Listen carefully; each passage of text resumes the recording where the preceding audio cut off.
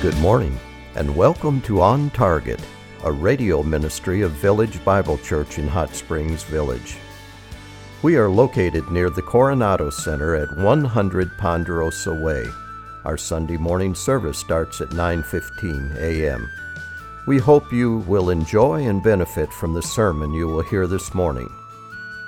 Now sit back and relax as you listen to a message by Senior Pastor Dr. Jason Lancaster.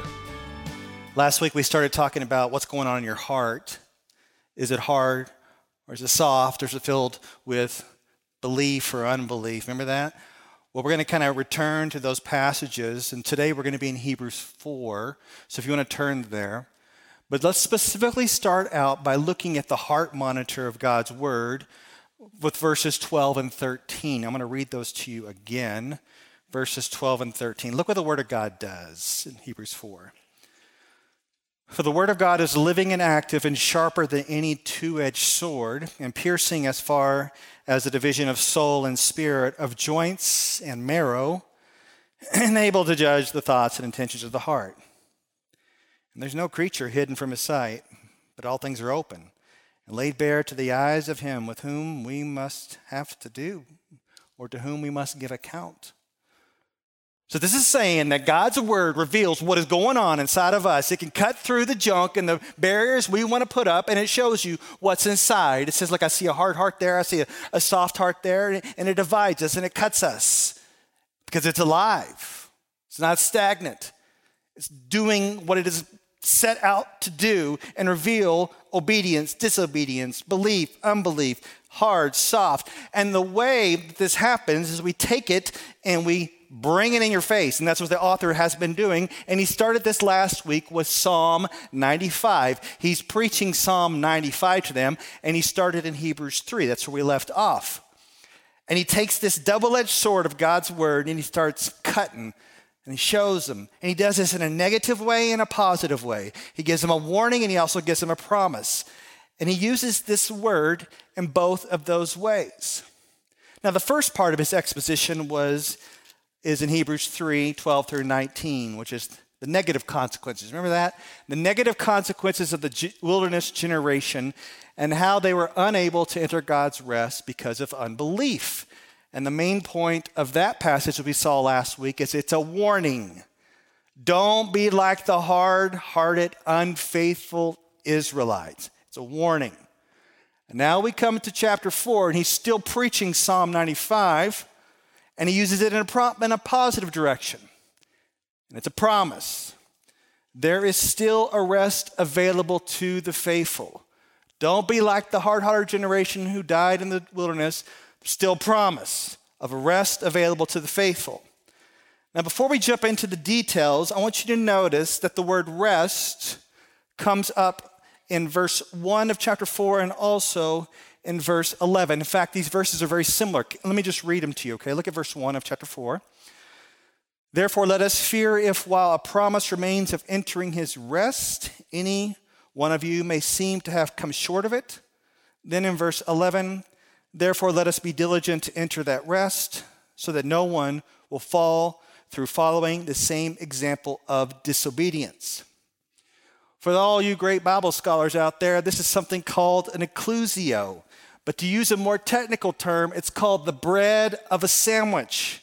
In the bread, you have the same thing said in verse 1 and in verse 11, the bread, okay? They're the same. And in the middle is the meat. In the middle of this is the point. And the point is this: strive to enter God's rest today. Strive to enter God's rest today. That is the point, the meat of the passage. Now, with all that teed up for you, let's go. Verse 1, chapter 4. Therefore, let us fear if, while a promise remains of entering His rest, any one of you may seem to have come short of it. Fear what? It says, let us fear. Well, what are we supposed to fear? Well, if we back up to what we've been reading in chapter 3, you'll get a picture of dead bodies in the desert. Fear that. The Israelites were delivered out of Egypt. Caleb, Joshua come along and say, hey, there is a promise. Let's go into the promised land. God's going to take it. It's ours. And what happened? Bodies dropping in the desert from unbelief, right? And the author comes along and he says, fear that. Fear unbelief.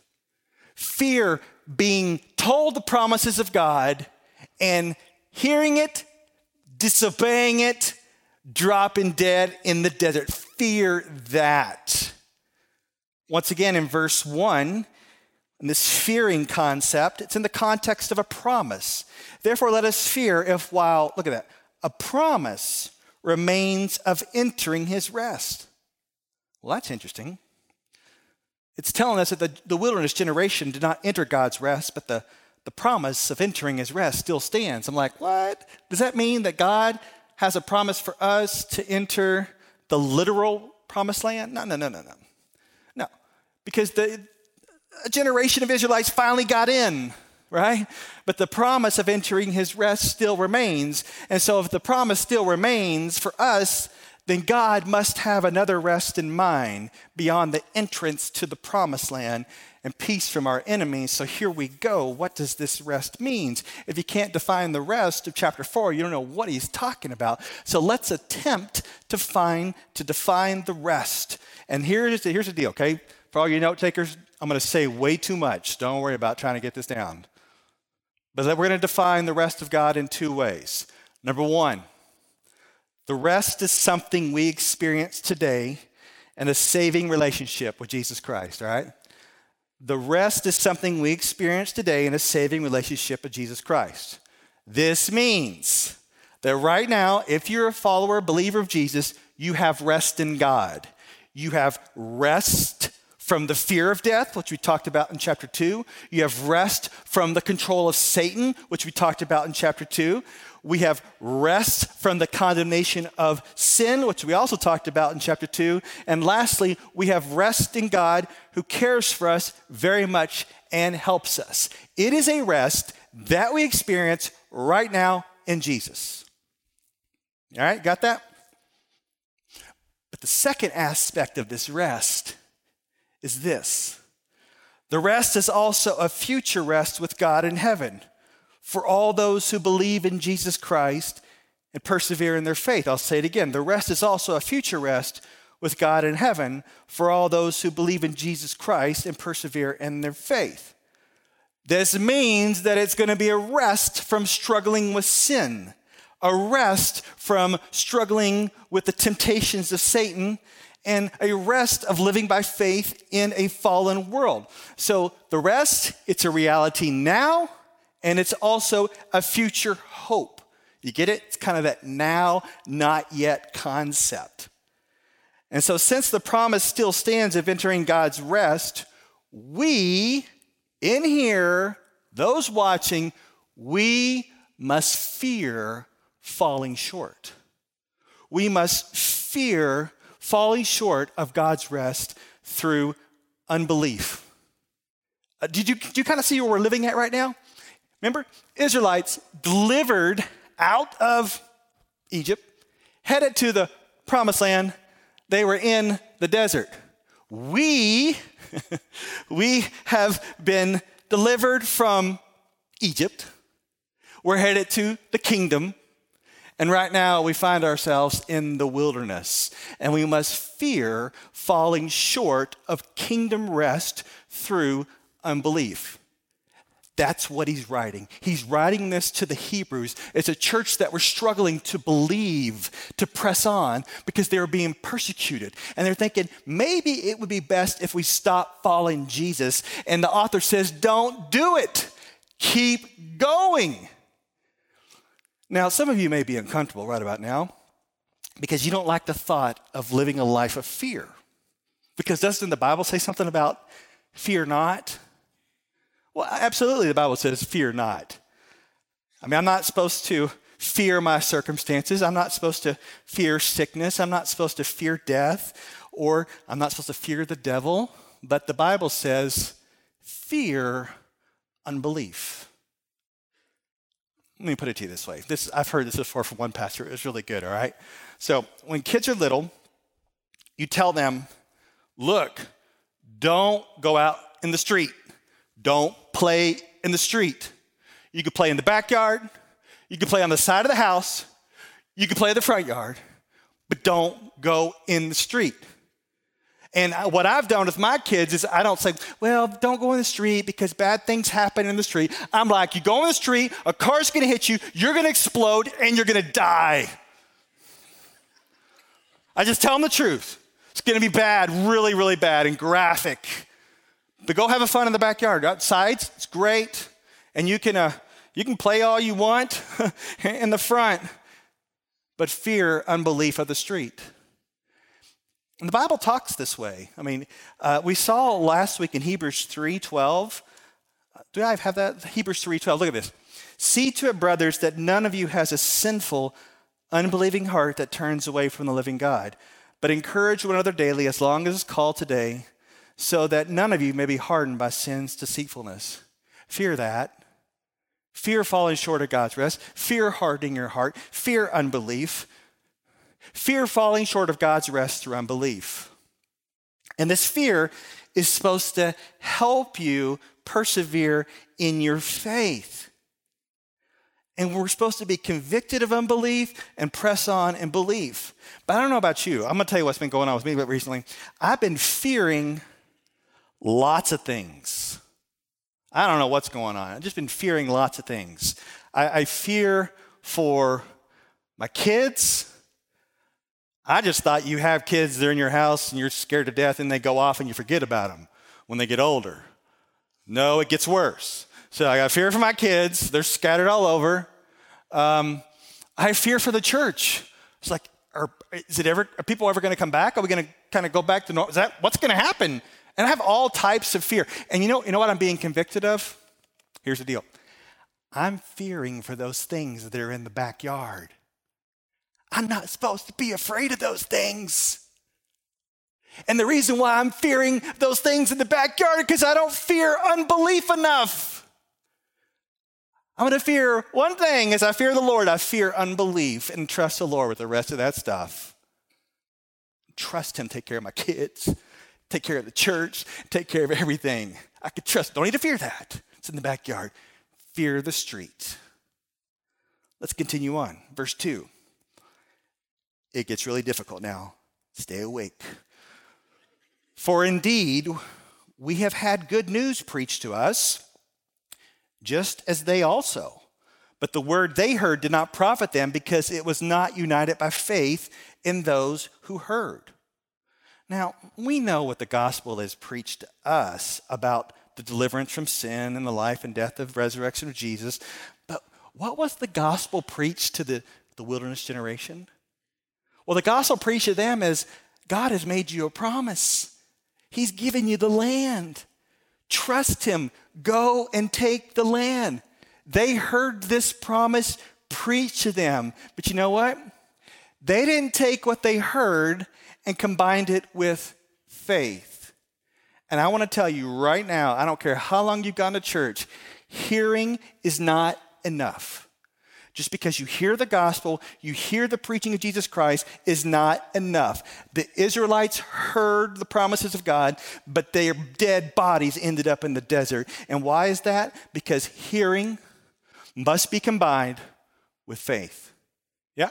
You're to hear the word of God, and you're to combine it with believing and trusting in faith. Too many times, one of the discouraging things that's happened to me throughout ministry is I preach my guts out, and then afterwards, everybody goes out to eat at lunch, which is fine. Now, when I was real young, restaurants would be packed. I don't know how many of you ever went to Wyatt's Cafeteria or Luby's or Furr's or Golden Corral, whatever it is, packed, especially in the South, full of church people.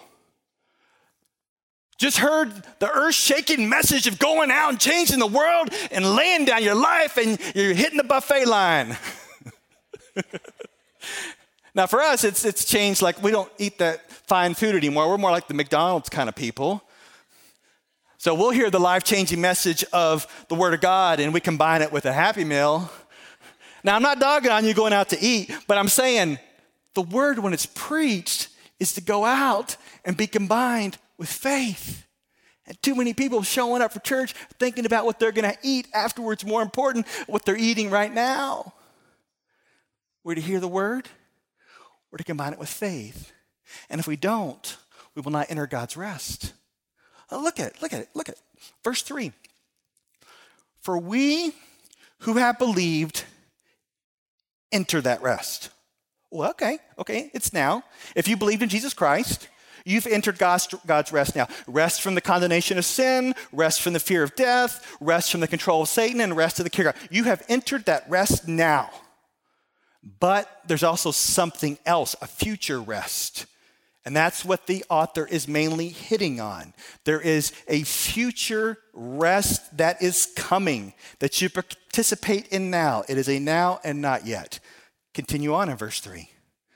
For we who have believed enter that rest just as he has said, as I swore in my wrath, they shall not enter my wrath, my rest. Well, what in the world? Well, this is a quote from Psalm 95, already mentioned in chapter 3. And elaborated on by the author, pointing to the reality of unbelievers not entering God's rest.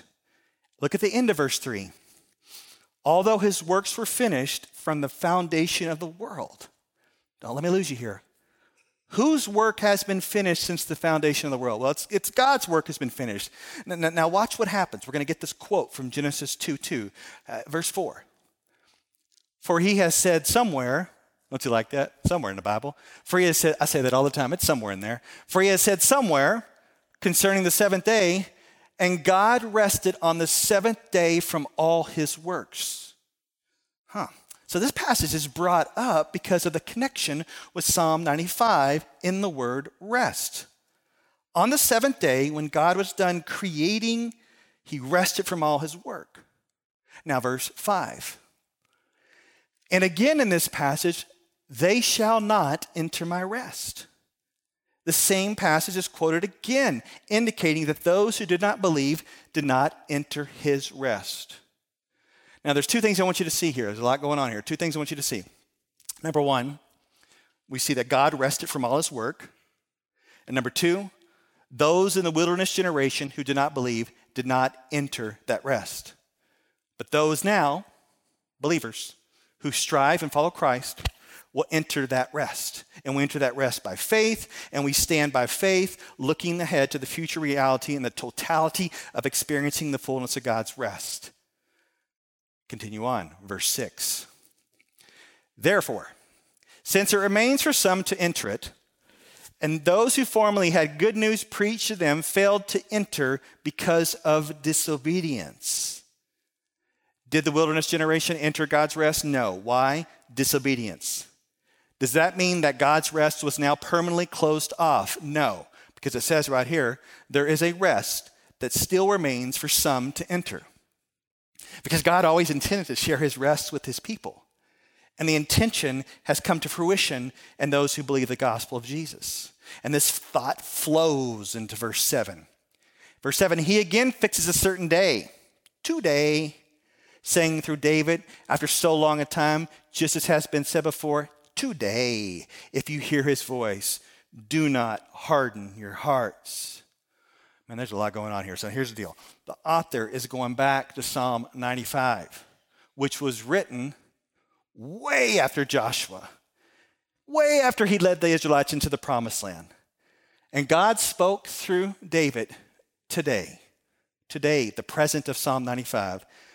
And he declared, there is still a rest available to those who don't harden their hearts. There's still a rest available to those who hear God and respond. And we get the idea that the rest of entering God's land did not exhaust all of God's rest. Just because the people went into the land, that doesn't mean the rest is done. There's some more rest that remains. Verse 8. For if Joshua had given them rest, he would not have spoken of another day after that. So the logic is, The rest of entering God's land under Joshua did not exhaust all of God's rest for his people, because it was a picture pointing to a greater rest. Because when they got into the land, were they chilling out and resting? Enemies were attacking. They were still battling. There was crazy amounts of turmoil. And so that's why David shows up many years later. He's like, today is now an opportunity of rest. And that today of David's time is the today for you, that fullness is now available in the Messiah, Jesus Christ. And that today is a day to repent. Today is a day to believe. And today is a day to enter his rest for good. Verse 9. So there remains a Sabbath rest for the people of God. So there remains a Sabbath rest for the people of God. And the nature of this rest remaining for the people is called a Sabbath rest. What is a Sabbath rest? For all the Sabbatarians out there, don't use these passages. Not talking about that. Seventh-day Adventists out there using these passages to talk about a Saturday Sabbath. Not talking about that. What is going on here in the Sabbath rest is the author doesn't use the same word, katapasis, that he has been using, but he chooses a different word. The word he uses is sabbatismos. And our translation, the NAS, picks up and he switches this term to now say Sabbath rest. And the word comes from sabbatizane, and the word means, this is really cool, to celebrate the Sabbath. So not only are we talking about a rest in God, but we're talking about a celebration. One of my professors, Peter O'Brien, says we're talking about the jamboree. We're talking about the celebration, the excitement, the party that is going on in the place of rest. So when we're talking about entering into God's rest, we're talking about joy. We're talking about rejoicing in Jesus. And we're talking about experiencing that now and experiencing it fully when we're in his presence. So when it says there remains a Sabbath rest for the people of God, it's talking about entering into the rest in Christ now and the joy that is experienced and that future-oriented joy. Verse 10. I'm sorry I'm going so slow. Just kidding. Verse 10. For the one who has entered his rest has himself also rested from his works as God did from his. So this Sabbath rest will completely be experienced when we enter into God's rest in heaven. In heaven, we will cease from our work. Now, it doesn't mean we won't work in heaven. Yes, we'll still serve in a variety of ways. But it does mean that when we're in heaven, we will no longer struggle with sin. We will no longer battle, I guess, in this spiritual warfare. We will enter the rest fully and will no longer have faith, but will have sight. Now, to me, this is some of the most encouraging verses because I always say, well, I've been going through a hard time recently. No, I've been going through a hard time all the time. And I feel like I'm just battling daily. And when I read the word, I get the idea that the Christian life is kind of like a war, right? Fighting against sin, fighting against Satan. And I need the encouragement that that's going to come to an end one day. That's not going to last forever. Tell me I'm going to have rest from that one day. And the word is saying it is coming. You will cease from those works as God did from his, and you'll find eternal rest in him. I need that. You need that. I once heard a quote from Augustine. I don't know if you've ever heard of him, some big theologian in the past. He wrote this in his City of God. He says, "We shall rest and see and love and praise. This is what shall be in the end without end. So that when we are finally with the Lord in heaven, we will rest and see and love and praise forever." And I heard at a funeral before, a funeral about someone, that was said of them that person somehow, they lived their life in such a way that they blurred the line between here, earth, and there, heaven. And by that statement, they meant that they lived their life in such anticipation of the Lord, seeking him, following him, desiring him, rejoicing in the gospel, that they blurred the line between heaven and earth. I mean, can you imagine following the Lord so much on this earth, desiring him, being hungry for him, and then you just die and you're with him, and there's like not a big disruption because there's a blurred line there because now you are so enraptured by the Lord.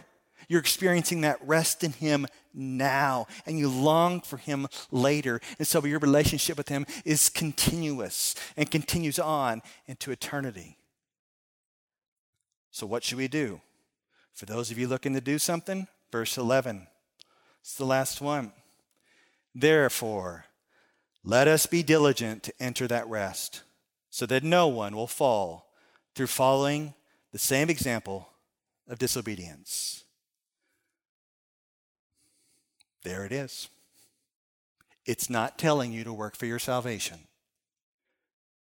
It's not telling you, well, now that you believe, you better get your act together and combine works and you'll get in. No.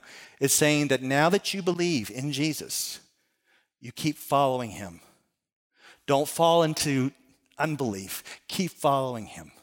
In fact, strive to enter that rest. Continue to fight and battle by the power of the Holy Spirit against sin and Satan. Continue to fight for belief. Keep going.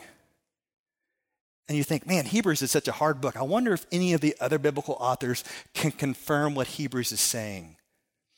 Let me give you something that you have heard more often. It's probably a big old plaque on your wall or on your refrigerator that will be helpful.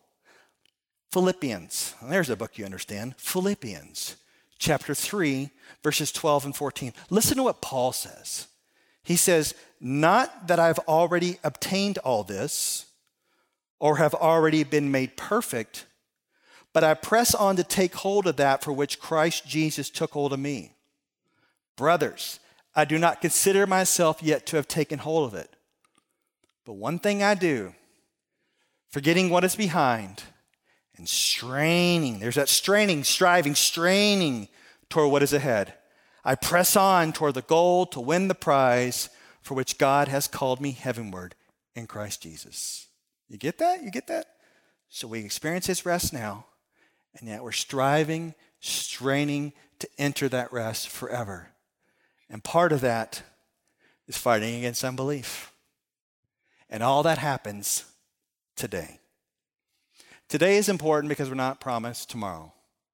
And one of the things that's been happening in our congregation recently is people have been passing on and going to be with the Lord. More so right now than at different times. I know there's all seasons for that. So that means I'm talking to some today who may not be literally around tomorrow. And so today is what matters. Today is the day that we have. And today is the day to enter God's rest. And for some of you, you may have been hearing throughout your whole lives, but not combining it with faith. You hear, you nod, but it's not you. You know it's not you. Today is the day for you to hear the gospel and respond with repentance and faith in Jesus Christ. Today is your day. Tomorrow's not guaranteed. Today is your day to hear and respond in faith. And it's also a day for the rest of us to kind of pull back and say, wait, I'm fearing those things in the backyard that God said he would take care of? Right? Because I know some of you have some serious doubts right now because your body's starting to fall apart. That's backyard stuff that you can turn over to the Lord. Some of you got some relationships that just continue, and it makes you afraid. Backyard stuff that you can turn over to the Lord. He's got that. Our only fear here is to fearing unbelief. And when we start fearing stuff in the backyard, it's because we're not trusting the Lord to take care of it. But he loves you. You found rest in him. He's going to take care of that stuff. So for us, we just play in the backyard, play on the sides, play in the front yard, find our rest in God. Just don't go into the street. Stay out of the street of unbelief and find your rest in Christ today and strive to enter by his grace that rest forever that we have by faith. We hope you enjoyed this message. It was preached recently at Village Bible Church. You can hear this message or let others know about it by visiting our website at vbchsv.org or call us at 922-0404. Meanwhile, have a blessed day as you walk along the way, guided by God's Word.